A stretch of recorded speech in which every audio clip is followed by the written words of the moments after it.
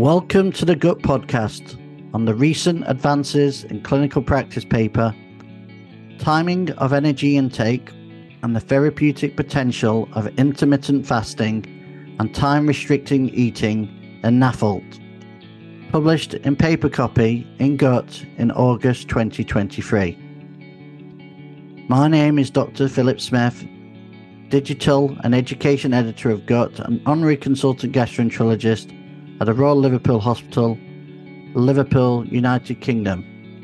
And I extend a very warm welcome to Dr. Thomas Margeot, Hepatology Registrar at the Oxford Liver Unit in Oxford University Hospitals, and also a Wellcome Trust Clinical Research Training Fellow at the University of Oxford, based at the Oxford Centre for Diabetes, Endocrinology and Metabolism in the UK.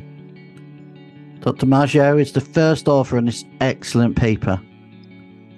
Dr. Margeot, thank you so much for joining me to do this podcast, and congratulations on doing this excellent paper to you and your co-authors. Firstly, could I ask you to outline what your paper covers and why researching this area is important? Thanks, Phil, and thanks to Gut for the opportunity to talk about our work in an area of science and clinical practice which I think is really interesting and really important, but is perhaps under-recognised. So non-alcoholic fatty liver disease, which has recently been renamed as metabolic dysfunction-associated steatotic liver disease, represents a major public health concern, affecting approximately 1/4 of the global adult population, and is very closely associated with the epidemic of type 2 diabetes and obesity. And as many of the readers and followers of Gut will know, a proportion of patients with non-alcoholic fatty liver disease will progress to hepatic inflammation and fibrosis, which confers an elevated risk of both liver and cardiovascular-related morbidity and mortality.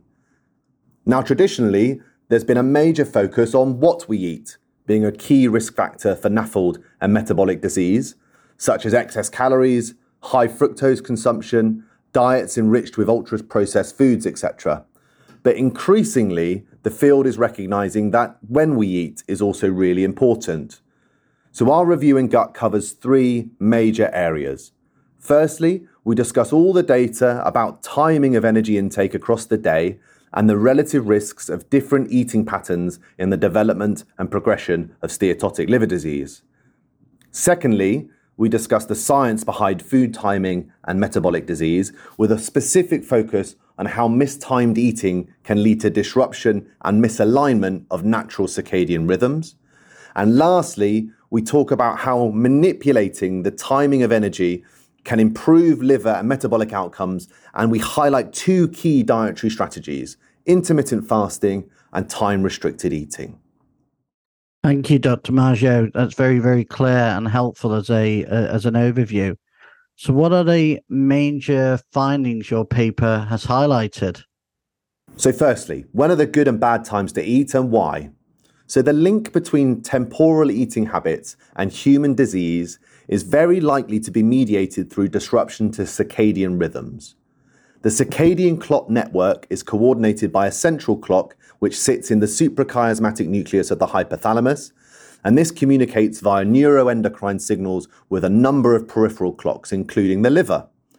At a cellular level, all clocks are governed by the same transcriptional translational feedback loop of clock genes, leading to periodic regulation of multiple facets of liver metabolism, including glucose uptake, gluconeogenesis, lipogenesis, and bile acid synthesis.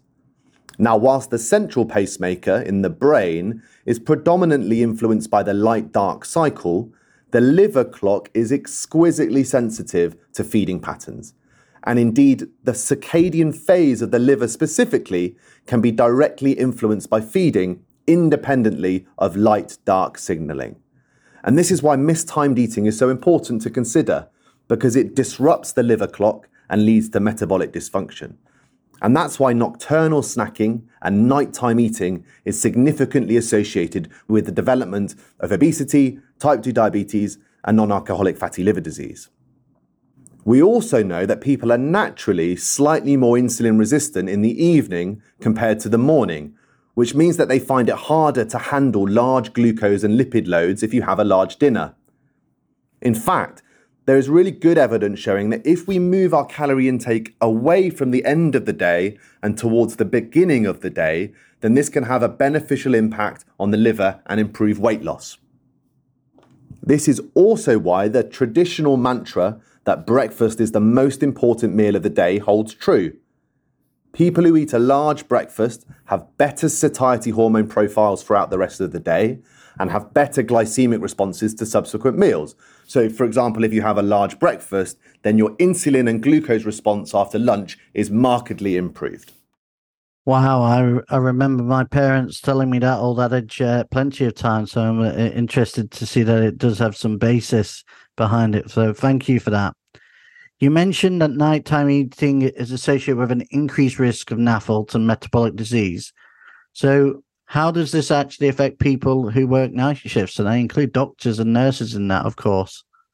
Yeah, it's a really, really important point. So 20% of the Western population are now engaged in some form of night shift working patterns. And many of clinicians, nurses, healthcare professionals in the audience will know that your eating patterns are completely all over the place during a set of nights.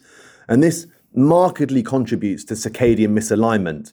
And we know that night shift workers are at significant increased risk of obesity, diabetes, and dyslipidemia. And more broadly, modern society is just not conducive to healthy circadian rhythms, with so much artificial light around, lots of phone screens, 24-hour availability of food, and an increasing burden of shift work in the population. But timing food intake may be something we can control in order to try and maintain circadian rhythms and synchronize behavior and physiology across the day. Absolutely. It sounds very important in that regard. So how might all of this work impact on clinical practice, therefore, in the foreseeable future? Well, based on all of this basic and preliminary data, two key dietary timing strategies have emerged as candidates for the prevention and treatment of NAFLD and metabolic dysfunction. And these are intermittent fasting and time-restricted eating. So intermittent fasting is where caloric intake is severely constrained for short periods. The two most popular strategies in humans are firstly the so-called 5-2 diet, where fasting occurs on 2 non-consecutive days a week. And then the second strategy is the alternate day fasting regimen, which involves 1 day eating, 1 day fasting, 1 day eating, 1 day fasting, and so on. And now there's something about fasting that triggers widespread protective metabolic pathways. And we've known this for a long time because even with primitive and single-cell organisms, they live significantly longer under nutrient-scarce conditions. And we've also got some important clinical insights from Ramadan, which offers us a real-world opportunity to explore the physiological impact of fasting. Interestingly, despite Ramadan in many ways exemplifying unnatural eating patterns by shifting energy intake to occur before dawn and after dusk, it is associated with weight loss, improved glycemic control, reduced hepatic steatosis, and improved liver biochemistry. So there's something about the fasting component of Ramadan which is beneficial. And that's why several randomized trials have shown that intermittent fasting protocols can lead to over 5% weight loss, reduce hepatic steatosis, and improve lipid profiles in patients with non-alcoholic fatty liver disease. And these changes appear superior to standard dietary and weight loss advice. The second major dietary strategy is something called time-restricted eating, which limits the window of energy intake to between 6 and 10 hours per day, with only water or zero-calorie beverages permitted for the remainder of the day. And this strategy does two things. It involves a period of fasting, which we've already discussed is a good thing, but it may also have an added benefit by using food intake as a clear circadian cue to the liver and other metabolic organs. Now, particularly early time-restricted feeding, where calories are typically consumed between 8 in the morning and 2 in the afternoon, this seems able to reprogram the circadian clock in muscle, adipose tissue, and the liver, and is associated with improved metabolic health. And this includes trials showing that early time-restricted feeding leads to significant reductions in body weight and intrahepatic triglyceride content. Time-restricted eating may also be better tolerated than intermittent fasting and continuous energy restriction because it allows patients to simply watch the clock rather than meticulously calculate their ongoing calorie consumption. Lastly, there's some really promising data emerging which suggests that time-restricted eating may be able to improve metabolic health and liver health in night shift workers. Wow, that's really all very, very interesting. So how might this work impact on research priorities in the foreseeable future? Well, to my mind, temporal eating patterns, liver homeostasis, circadian clock function, and metabolic health are all intrinsically linked. So there's a real biological rationale to further explore the efficacy of time-restricted eating in the treatment of NAFLD. There are lots of randomized trials that are currently underway, which include a range of sample sizes and all have variable intervention timeframes and calorie thresholds. But it's going to be fascinating to see to what extent these protocols can improve liver-specific parameters and to try and tease out mechanisms by evaluating the impact of these dietary strategies on circadian rhythms, sleep, systemic inflammation, and the gut microbiome. And hopefully, as these data come through, we will continue to see a greater emphasis within clinical practice on the role of food timing in NAFLD and to recognise the therapeutic potential of manipulating eating schedules to improve liver and metabolic health. Fantastic. That was really, really interesting, and I really enjoyed listening to you. Thank you, Dr. Marjo, for doing this podcast today. And once again, congratulations to you and to your co-authors on this fantastic paper being published in Gut. Listeners, I hope you enjoyed that. I certainly enjoyed listening to Dr. Marjo, and I think the paper is well worth reading. So do click on the link underneath this podcast to read that paper in full. Obviously, as you know, we run our podcast on a monthly basis, so we would like to continue to invite you to join us to listen to further Gut podcasts in the future.